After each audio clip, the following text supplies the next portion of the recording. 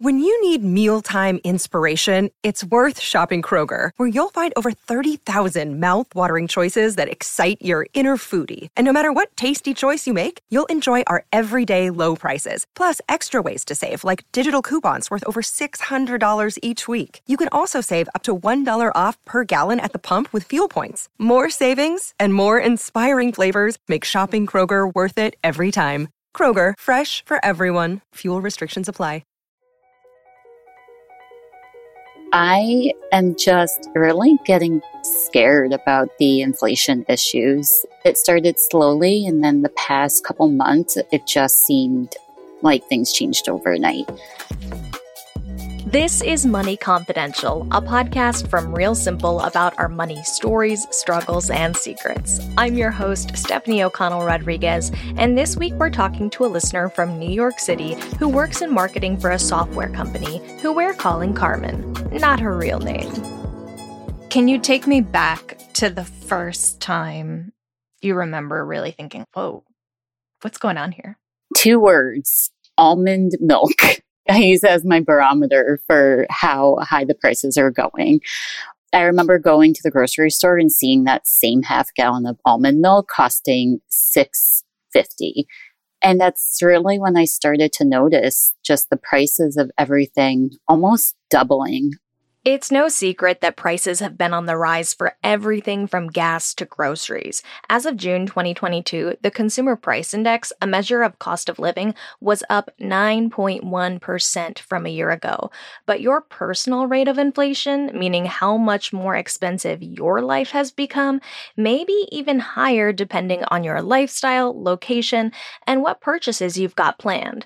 For Carmen, that includes costs for her upcoming wedding, and ideally, the purchase of her first home with her fiancé. You definitely see that in the wedding industry. And I wish that we had bit the bullet earlier when things were less expensive, even just at the beginning of this year. What were some of the things that you were thinking about buying and then you were like, I'll wait? The house is a huge thing that I had in my head. One day, we just decided to see what we could get. And I had a full-on breakdown because what I had thought that we could get when I looked a year ago just dramatically changed. And it is completely altering our life plans. Right now, we're in an apartment that we're really outgrowing, especially with working from home. We're just really eager to get an outdoor space and get a dog. And even if we were to rent somewhere else, I know we're going to face the problem of paying significantly more than what we're paying now in our rent-controlled apartment, which brings me back to my job. I'm happy in my job, but I don't think that it's worth it to stay in a small apartment, not go on vacation, or reduce how much I contribute to my retirement. I don't think it's worth making those changes just to stay with my employer. Do you have a sense of how much money you would want to make to accommodate the lifestyle you want to live, including these inflation numbers? I think that if I made $20,000, $30,000 more than what I have, I would be comfortable. And I think it's realistic based on conversations I've had with recruiters. What would an extra $20,000 to $30,000 a year allow you to do? I want to upgrade my living situation. That's a huge near-term goal. But I really want it more for security. I always have this fear that it's all going to evaporate one day. Like, oh, I'm going to lose my job one day, or I'm going to suddenly wake up and my skills will be outdated. I won't be able to command the money that I can command now. So I think just having that increase now would put me at ease because I would feel more secure for some kind of interruption or surprise down the road. How does that anxiety show up in your life? I hem and haw over purchase decisions. Like, well, we could do this and it could be cheaper, but then if we do it this way, we might sacrifice this. And then in retrospect, I think about all the time I spent stressing over this decision. I could have been doing something else that was enriching to my life. Like finding a job that pays $20,000 to $30,000 a year more? Yes. So I have been passively looking. The thing that makes it tricky when I have these conversations is that my employer does offer a lot in terms of benefits. Do I value the health benefits, the flexibility, elements of the culture? Is that more important to me than my raw paycheck? As pricing continues to go up, literally doubling before my eyes, that's when I start to just focus more on that paycheck. You're thinking of it as, if I go somewhere else, I might get paid more, but have fewer benefits. If I stay here, I'm getting paid less, have more benefits. But you don't actually know. Yes, very true. Do you think you could get the raise you want at your current employer? Hell no. There was an open position on my team earlier in the year that I got passed over for. Perhaps I could have pushed, but I don't think that would have been possible. What I'm hearing is there isn't opportunity for you to advance at this company long term. Agree. So this is a way bigger question than a raise. The inflation, it's a real thing, but it's a temporary thing. If we zoom out and think of this as your career trajectory and job satisfaction and lifestyle satisfaction, I actually think this is a lot bigger and more urgent than the way you're even positioning it. I do feel that I'm losing time. I was just giving this advice to a friend yesterday that she should definitely start looking around before she gets burnt out and hits her limit, because then you're in a situation where you want to quit out of desperation instead of making a smart move. I just tend to overthink it, especially the dreaded cover letter. Every time I see an employer not require it, I breathe a sigh of relief. I mean, the cover letter, if that's the thing from getting you another $30,000 a year. Coming back to the idea of I'm spending 20 minutes researching this purchase. What if I took that 20 minutes and do something that allows me to potentially make an extra $30,000? You hit the nail on the head, because this morning, instead of applying to a different job, I was spending all this time trying to find a good deal on a card box for the wedding. It's almost like you want to find that good deal, not because you're so concerned about the money, but it's a win in your eyes. You feel like you have control over these crazy prices. And it's much easier too to search for a good deal on a card box. It's much lower stakes. And a faster win. You could get that card box by the end of the day. Probably not going to get a new job by the end of the day. Carmen is far from alone in feeling dissatisfied with her current career trajectory. The number of Americans quitting their jobs reached a 20-year high just last year, and a recent Pew Research Center survey found that the top reasons people decided to quit were low pay, a lack of opportunities for advancement, and feeling disrespected at work. One of the things that I had been thinking about is, why wouldn't my company want to just give me that raise and keep me rather than lose me and probably pay somebody externally more money? It's probably not healthy, but the reality is we all equate our skills and our value with our salary.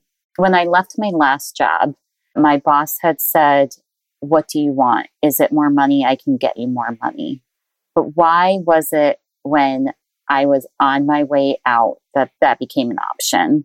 I think there is something to saying, I think the value I'm bringing to this role is above and beyond what I'm currently being paid. But it does sound like you don't think that having that conversation would get you to where you want.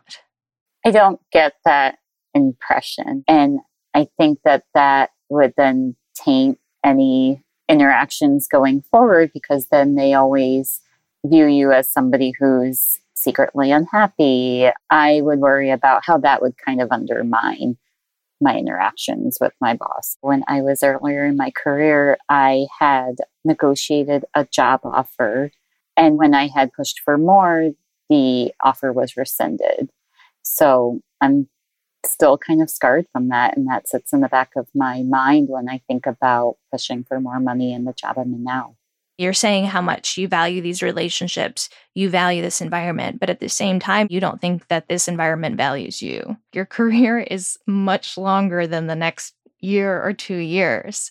And if you're not feeling valued now, then it's not setting you up for anything good. And I think you can engage in this dialogue around bringing your compensation into alignment with the value you feel you're bringing at the same time that you're doing this work of seeing if your contributions will be valued elsewhere. I definitely know that in any salary negotiation, it should never be based on your personal needs. It should be based on the value of your work. However, do you think that in this climate with the inflation rates, that companies should rethink that? To answer that question and get more insight into what you can or should do if you find inflation is rising faster than your paycheck, we'll be back after the break with career coach and co-host of the Brown Ambition podcast, Mandy Woodruff Santos.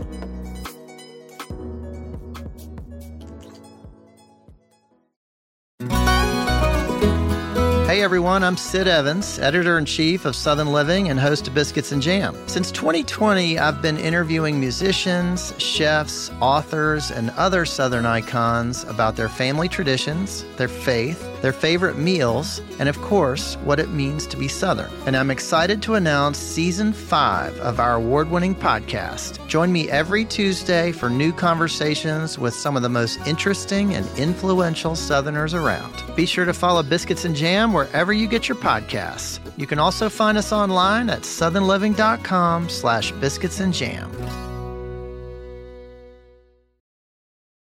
I call myself the queen of quitting. I have made quitting an integral part of my own career strategy. It was how I was able to 10x my income and my net worth in 10 years. That's Mandy Woodruff Santos, AKA Mandy Money, and I am a career coach for what I call BIPOC baddies, which means I make sure women of color have the tools, the resources, and the confidence they need to really excel, not only career-wise, but also financially. So you do see prices of the things that we want going up and up and up. It's not fun to spend money these days. It hurts. Obsessing over saving something, it's like, this is within my control. I can choose to go here and I can save this amount of money. When it comes to our earnings, it does feel like it's out of our control because we don't pay ourselves. Our employers are the ones cutting our checks, and it can feel like there's this land of Oz where all of the decisions about promotions and raises happen that we don't have access to. And we need to obviously have solid financial principles so that we're not living beyond our means and spending more than we earn. But at the same time, if you don't focus on earning more, it's very hard to build the kind of wealth that we need. I think sometimes it helps to sort of separate the role that you have right now and what you could earn from what you need to earn to get to the lifestyle that you want to have, just to have a target. If you can kind of look at, okay, where do I want to be in a few years from now? And what do I think the life I want will cost me? And then compare that to the salary you're earning now, that can help you get some clarity on what you need to do to get to that goal of yours. And what is difficult for some people to sort of wrap their heads around here is, now what? I can clearly see that the math is not mathing. This number that I have in front of me is not matching what I want. So how do I get there? Where do I start? What I focus on is, how do we get there through your career choices? So let's talk about that. So one way of increasing your income is to leave a situation where you're underpaid, undervalued, and go find a place that will pay you more and value you more. I encourage people to not feel super loyal to their employer and to take opportunities as they come. Not quit willy-nilly, but be open. Don't get complacent and feel stagnant. I think your point about being open applies to so much. I find people get very tunnel vision-y about what they think they can do or what's next. What does being open look like in terms of next steps? One of my favorite skills to coach in is how to passively job search, always be looking without actually looking. So people usually think, oh, job searching is actively applying for jobs and seeing what's out there, and oh, it's stressful and networking and it takes time and all of that. But if you're always passively job searching, and I'll explain what that is, it gives the ability for jobs to come to you and for you to receive those opportunities and to then make decisions about them. So let's talk about ABL, always be looking. My favorite way to do that is to actually tell people in your network And that can be on LinkedIn. It can be sending an email or catching up with former colleagues. Always tell people what you're up to. This is for people who have a job and maybe you're comfortable there. Maybe it's fine, but you never want to not be open to a new opportunity. So a way to let people know that you're still active in your space so that they think of you, that you're top of mind if they come across an opportunity, is to stay engaged with them. So if you're not active on LinkedIn, get on LinkedIn, actually start to engage, let it be natural, talk about or share about things that you're interested in, shout out your own work, shout out your colleagues' work, but let people know what you're up to. Not only are you reminding people that you exist, but you're more likely to actually see a message from a recruiter if you're using the platform. And if you're keeping your LinkedIn profile updated and you're actually optimizing it for the role that you want, then it's much more likely that recruiters are going to find you. And then when they find you, they're going to send you a message. And that's where the opportunities for a new job can come from without you ever lifting a finger to actually fill out an application. I will attest to the power of the passive job search. For somebody who is actively job searching, what changes? The message just changes. It changes from here's what I'm up to, here's what I've been doing, here's what my team is doing, to hey, I'm actively interested in a new opportunity. And in fact, here is what I'm interested in. My favorite approach when it comes to contacting people in your network to potentially get a referral or a recommendation for a job at the company they work at is actually doing the work of finding the opportunity that you're interested in and sending them the link to the job posting. It's a lot easier for them to then be like, okay, I'll click a button to refer you, or I'll forward this to my manager, I'll forward your resume and whatnot. Sometimes people get shy and nervous about telling people, won't they think I'm just like asking them for something? You are asking them for something, and that's okay. It's okay. Sometimes we have to do that in life. We all need help. So that's the first tip. Secondly, it's really about keeping things updated, like your resume, just so you're not having to go and scramble. When I talk to clients of mine who've had the same job for several years, the idea of updating their resume is so damn daunting. And I think one of the best things I ever did was just routinely keep my resume updated for every new job that I had. And I had a lot of jobs. So if you're not already doing that, get yourself a Google Doc and you can make different versions of your resume, but keeping it updated is super helpful.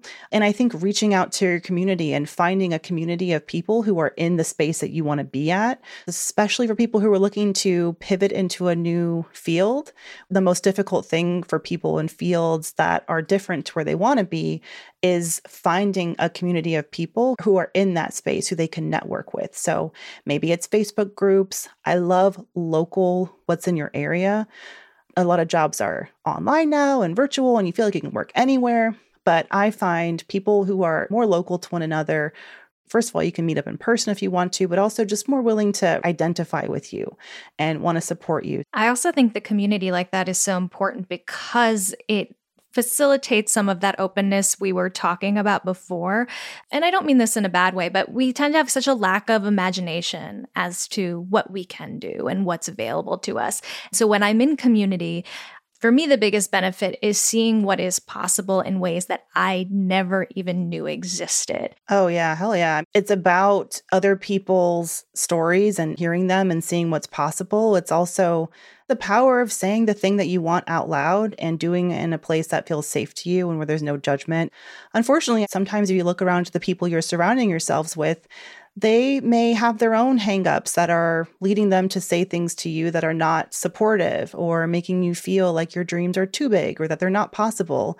And those other voices, they may come from well-meaning loved ones or friends, but if they're holding you back, it's like, what other voices can you add to the mix? And taking control of who you're surrounding yourself with, I do believe can have a huge impact on your ability to advance. And I don't have to be afraid to share the messy steps along the way. Let's talk about messy steps along the way. Industries can be pretty small. So I think there's a lot of consternation around the idea of burning bridges and damaging relationships. So how do you suggest somebody approach that gracefully? I use the expression quit with compassion.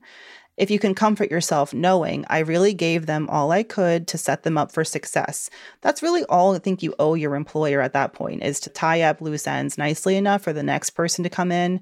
There's nothing in the rule books that says you have to do a 2 weeks notice, but it is pretty much standard. So if you can, do it.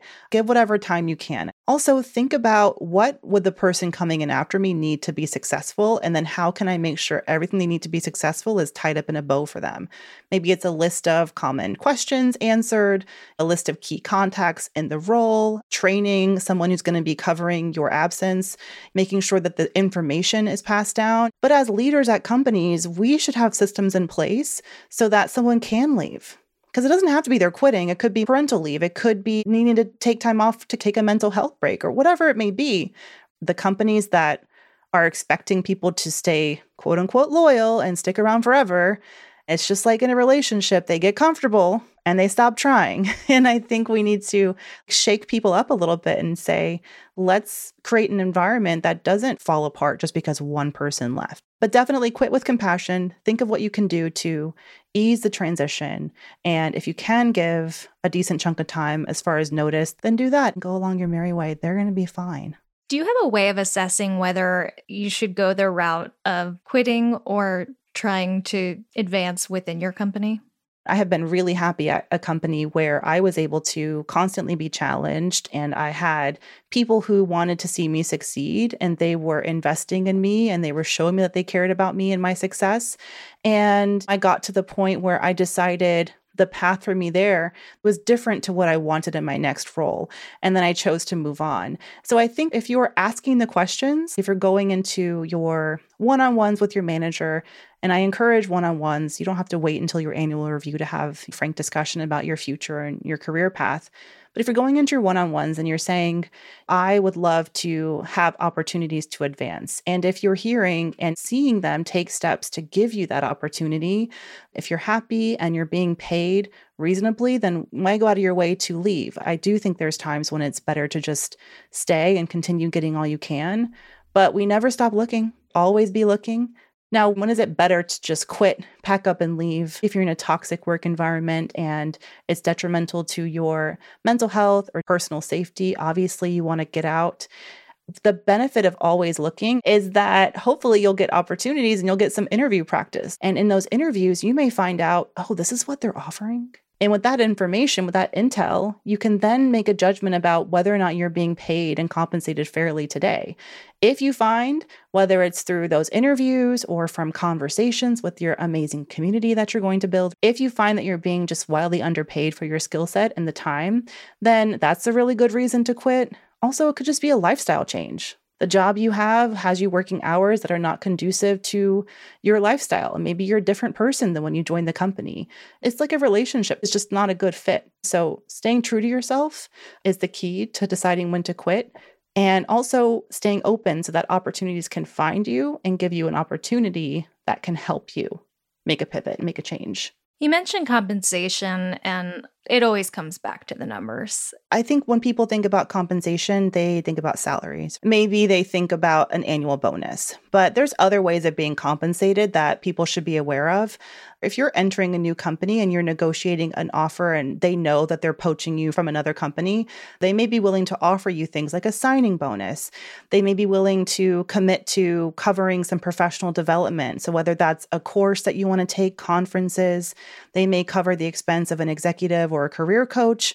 Ask for things like that. Of course, there's the other benefits like your 401k. Do they offer a match? Do they offer any sort of ongoing skills training to approach a job, not as just a single job, but how am I advancing my skills through this job so that I am more valuable, not just to this company, but the potential other companies down the line. So it could be literally paying for a couple of courses or certificates for you, or go the whole way and pay for tuition if you want to get an additional degree or something like that. But how are they going to be investing back in you and back in your skills? The listener this week, because cost of living really was the incentive for her to rethink all of this, she was wondering if she should bring that up in a salary negotiation. The inflation rate is like 8-point-something% these days, but depending on your lifestyle, it can be a lot higher.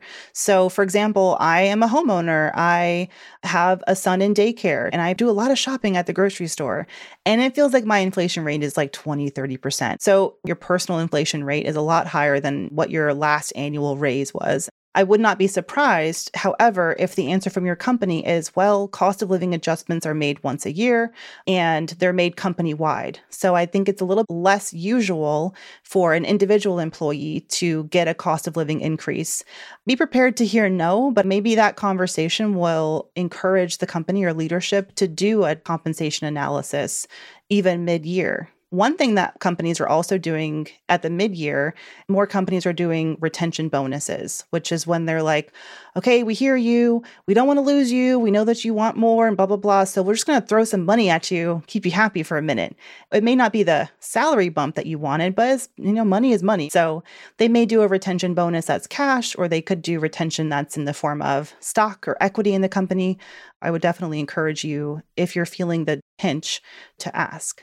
Maybe you're asking because of your increased cost of living, but do you think there's a more compelling way to make that case? There's a couple of ways that companies look at compensation. There is a general cost of living increase, and that's okay, at the end of every year, company-wide, here's your standard increase. And then based on your performance, it may be higher, right? And based on your performance, you may get a bonus. And with a compensation adjustment, this is usually a lot more than that standard few percentage points that you may get during an annual review process. We're talking like 10, 15% pay increases, and those can come pretty much throughout the year. If you're feeling like I've taken on more responsibilities, I'm doing exceptional work, and I don't feel like my compensation is reflecting that, then you can make a case for that.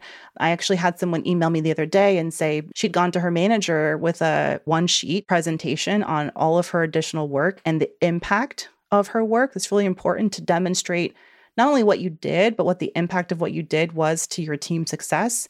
And she requested a $20,000 raise. And his response was, wow, I'm really glad you did this. I wish more people would. I'll take this and run it up the chain. Now, you could say, if he's so happy that she did it, then why didn't he go out of his way to just give her a raise? And to that, I say, other people are busy. And he's probably more worried about his own stuff.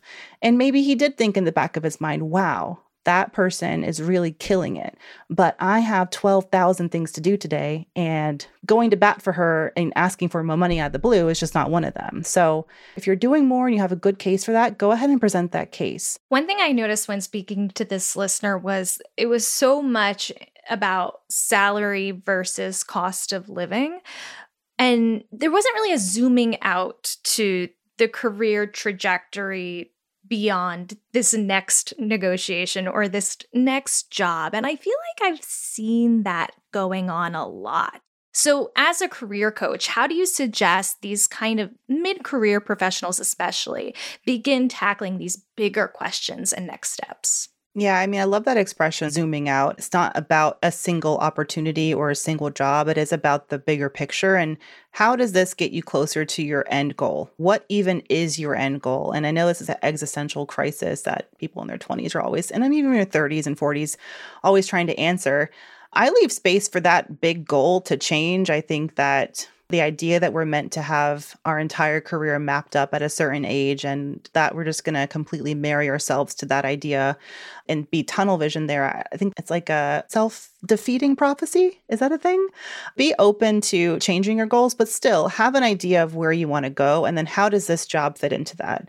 For me, for example, I made moves where I went from small companies to bigger companies for obvious reasons, more resources, more pay, but also because I got to be under the tutelage of people who'd been doing their jobs for a while. Then my next opportunity, I was really looking not for another role that would just pay me more, but a role that was going to give me an ability to own a team and to own a strategy. And when I found the next opportunity, it was for a much smaller startup that had like 4 employees. And maybe it didn't necessarily make the most sense if you're looking from role to role. But for me in my career arc, I knew I wanted that opportunity. It was going to set me up for my ultimate goal down the line, which was to run a team, potentially open a consulting business. So yeah, I think people should be zooming out and thinking about what is it about this job that's going to really impress my next employer.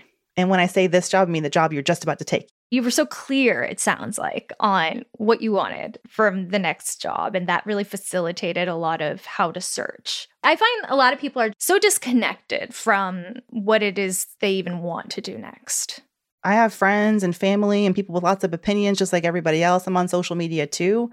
But when it comes to my career and what I want to do, I just kind of give myself the space to be quiet and just talk to myself, not in a crazy way, just meditate on it and what feels right to me, and then take that step forward and then tell everyone else afterward. That's my approach to every career choice I've made. It's the approach I took when I launched this business that I have now. And I trust myself, and I listen to myself, and I tell myself anything is possible. And I think you can build that confidence and you can build that trust in yourself in small steps. Maybe today it's asking for that raise, putting together that one sheet or that PowerPoint presentation and reminding your manager what a badass you are. Maybe it's taking a job interview, even if you think, I'm kind of happy here, it's fine. Taking that interview and being really excited when they really want you and they want to pay you more. It can be traveling to a new place you've never been to before and doing it alone, building that trust in yourself that you can be flung into a new situation and that whatever challenges come your way, you'll ultimately find your way and you'll be fine. I'm also like a fight fear with facts kind of person. A coaching client yesterday, she had put in her notice and I'm like, what's your biggest fear?